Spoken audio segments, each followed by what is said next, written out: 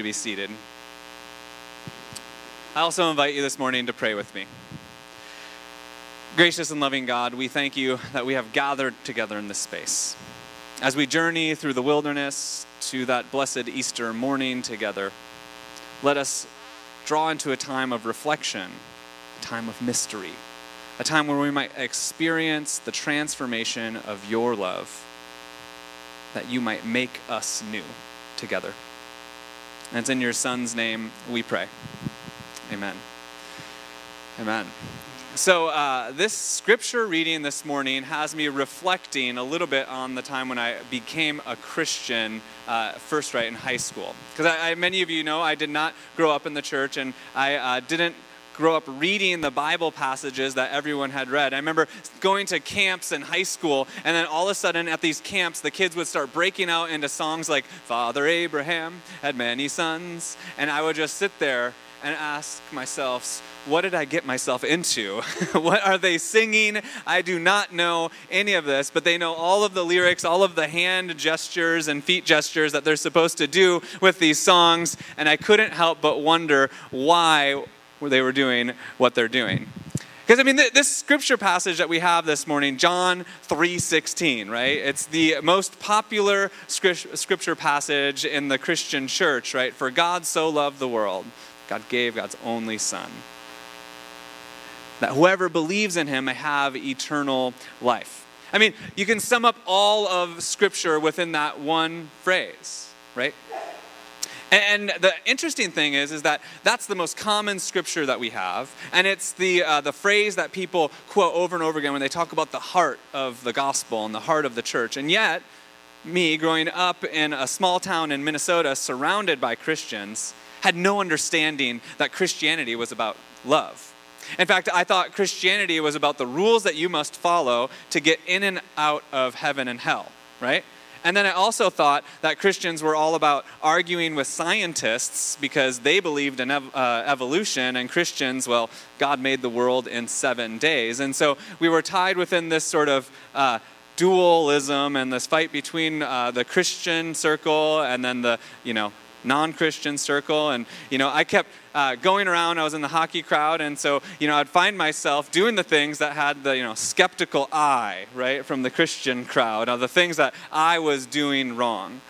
And so I just came to the conclusion that Christianity was just a set of rules that made sense of our universe, and that made sense of how things were come into being, in creation, and where we were going when we died. And that was my understanding of Christianity. And it wasn't until I stumbled upon this ministry called Young Life, and some of you know it's a parachurch organization, that they started to tell me about John 3:16. They started to tell me that for the first time that the Bible was about God's love. I was 16 years old in a Christian town and had not heard that the primary message of the church was about God's love. But the interesting thing about it is not necessarily that I didn't hear about this. It's about what I learned after becoming a Christian. Because I opened the Bible unfiltered, right? Because I didn't know anything about it. I didn't know any of those Christian songs. Who was Jonah, and what is this whale, and how did that really happen? And, all of the questions that a lot of people ask, like, well, did this really happen? Think about some of the basic tenets of Christian faith, right? If you've grown up in the West, it makes total sense to you, right? Jesus was born of a virgin birth, Jesus died, and Jesus rose again. Simple tenets of our Christian faith. But they don't make any sense if you didn't grow up with those stories, right? No one is born without conception. Did you know that? No one raises from the dead. Did you know that? Did you also know that 1 + 1 + 1 = 3? But we believe in this thing called the Trinity, Father, Son, Holy Spirit, and somehow that's not 3 gods? When you come from the outside and you look in, you have a lot of what I would say are legitimate questions. And so I became a Christian in the sort of early 2000s time, and one of the things that was going on during that time is something that we're headed into this year, a political election. right? And I remember in Bible studies and small groups that I was involved in asking a lot of questions. And I'm not trying to get political about what you should or shouldn't believe. I just remember reading things like, turn the other cheek. And when I was in high school, President Bush was one of the ones. And one of the hot topic, items that was on the debate was the death penalty. And I remember asking to my small group, I said to them, if Jesus says, turn the other cheek, why are all of our Christian friends telling us that we should believe in the death penalty? Right? Again, I'm not trying to make a statement about death penalty for or against, but all I was trying to do was ask what I thought was a confusing, conundrum that Christians found themselves in. And they said to me, oh, Brian, you're reading that all wrong. Right? No, that is not what it means, and it's simple. Jesus doesn't mean that, right? And they pointed me to other passages in the Bible that talk about retributive justice, right? Where, eye for an eye, tooth for a tooth, except for that's actually not found in the Bible. But they said it. And so I just took them for what it was, that they would teach me how to read this thing, the Bible. And it wasn't until I went to college and I started to study and started to learn from this professor that called Jesus Crazy Jesus. And he called him Crazy Jesus because Jesus says all sorts of things that make no sense. And Jesus says all sorts of things that are just disruptive, almost whatever angle you look at it from. And it challenges you. He speaks in parables that can't be locked down to specific ways of interpretation. And that he was about both justice and about social holiness. And all of these confusing conundrums. So he called him Crazy Jesus. And I started to realize that the Christians I had grown up with perhaps had a cultural lens that they were looking on the Bible from.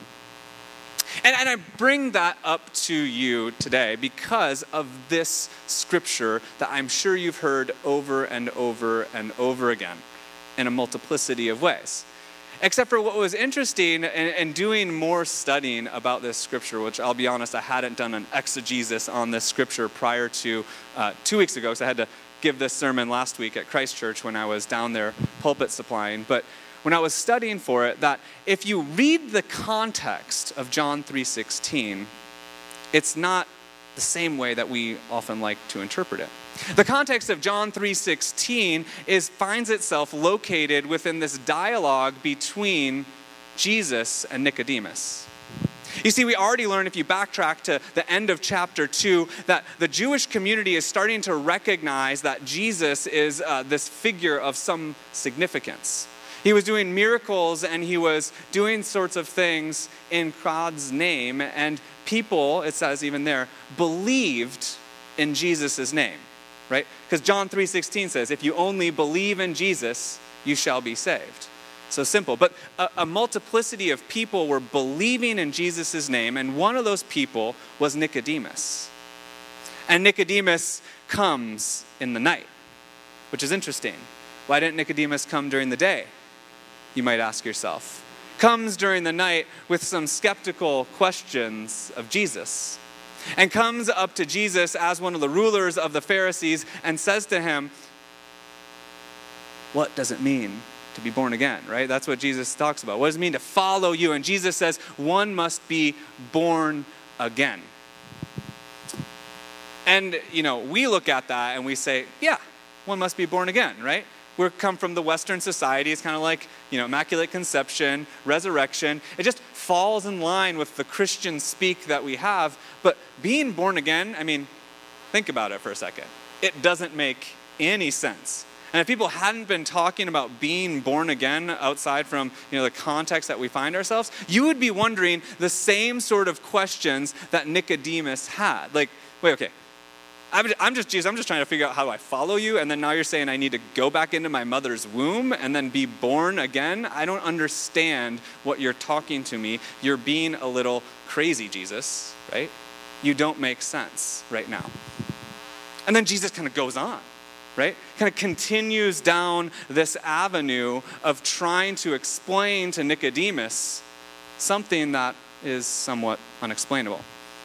had this experience not too long ago, and I'm just going to give you guys just a public announcement or disclosure that coming up in the next month, you're going to be hearing more basketball hints coming in because it's getting into that season. And as I said, whenever Duke beats UNC, I have to mention it in the sermon. So that happened yesterday. But anyway, I remember when I was in Chapel Hill, some of you know that Michael Jordan actually went to college in Chapel Hill and was there for a year. And so when he became super famous, an amazing athlete, he started his line Air Jordans, right? And so it's a line of Nike called Air Jordan, and University of Chapel Hill is like the staple Air Jordan. So everything that the athlete, the basketball players, is all Air Jordan, not Nike, it's Air Jordan. And I was in Chapel Hill when Michael Jordan was releasing for the first time the football line, okay?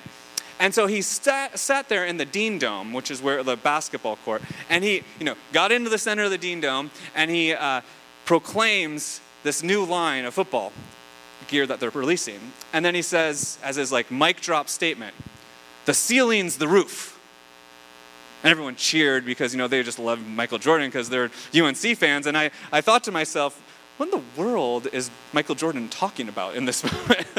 The ceiling's the roof. Yes, I know. I can look up and I can see the ceiling. And as I went to ask all of my, indoctrinated UNC fans, right, that what does this phrase mean? It took a few days for even the diehard UNC fans to figure what the heck Jordan was talking about, even though they already had the t-shirts made, "The ceiling's the roof," right? Turns out that Michael Jordan was talking about, and I forget the name of the stadium, but Michael Jordan was talking about the stadium where the football team played. Not where he was standing, which was the Dean Dome. And the stadium where the football team played is not a stadium with a roof. And so he was trying to say to everyone, the ceiling's the roof, which is to say there is no ceiling.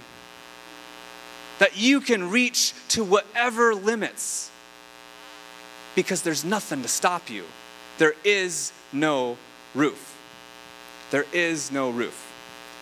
And I use that analogy because I believe that Jesus, with this weird phrase that didn't make any sense to Nicodemus, was trying to call Nicodemus out from underneath the roof. See, because when you have a roof, you know what God looks like, because God's mural's painted up there. You know what God looks like, what God acts like, and you know how God's going to vote, and you know whether or not to believe in the death penalty or whatever it is. You just know that God when there's a roof. And the Pharisees had a roof. They knew God, and they knew what God was going to do in different contexts, and they knew how God was going to answer according to the scriptures that they had known, and they knew God. And so when Jesus said to them, "You must be born of the Spirit," he must said to them that the Spirit is unpredictable and wildly, Jesus was calling Nicodemus out into the wilderness. A wilderness where God is, in fact, God. God cannot be contained in the wilderness. There is no roof where you can understand and know everything there is to know about God. Because when you look, you see the stars and the galaxies and the mystery of the cosmos. And that you realize in that moment that you are you and God is God. So, for that reason, God so loved the world that God sent God's only Son. How many of you have heard that scripture in that context before? That simple scripture that's meant to be exactly what the gospel is, right? Believe in Jesus, and you do that by X, Y, and Z. Go to church, read your Bible, proclaim the sinner's prayer, or whatever context that you've been in, was really a way in which Jesus is inviting all of us out from underneath the roof to experience the God of mystery, the God of the wilderness. And friends, we need that God this year. Did you know that? We need that God this year because we have lots of ways that people are going to tell us that's what God looks like, and that's how God's going to act. We're going to come up with that as a denomination in May as we grapple with what to do amidst a dividing denomination. And both sides of that are going to say, that's what God looks like. And we're going to then follow that immediately by 8 months of nonstop television ads between Trump and whoever else Trump ends up running against. And each side of that political divide are going to tell us that's what that God looks like. And all the while, Jesus, with this most important scripture that's proclaimed everywhere, is inviting us out from underneath the roof where we know God, and we can control God, and we can tell other people what that God wants you to do. But God is a God of the wilderness. God is a God that cannot be controlled. God is a God of mystery that comes to us, not the other way around, us going to God.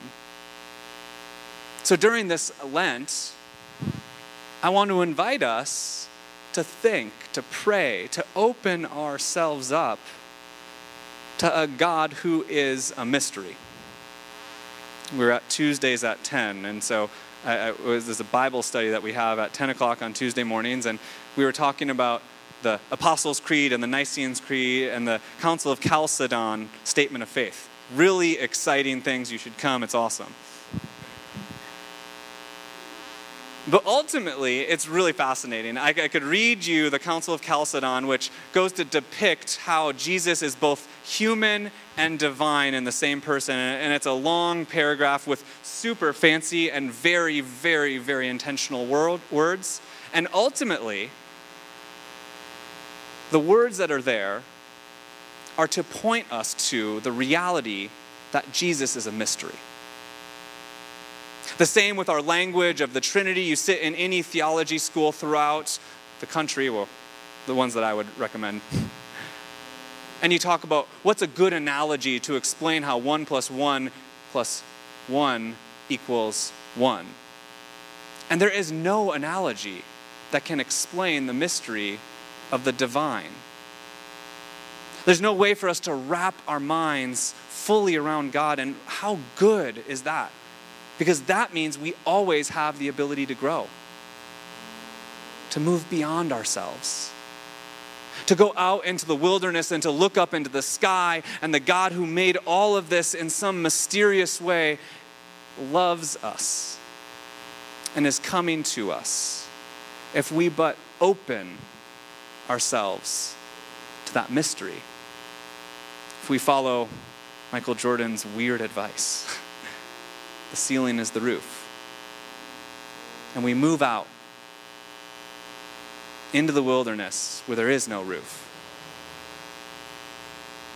And we open ourselves to God and God's love. And to that oh so familiar scripture, for God so loved the world, he gave his only Son to us. I invite you to pray with me.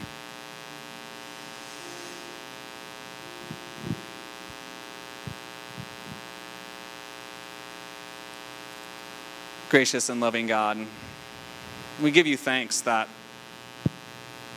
who you are, how you work in the world, and what you call us to is not always known. That in fact, oftentimes it's a mystery that we open ourselves to hear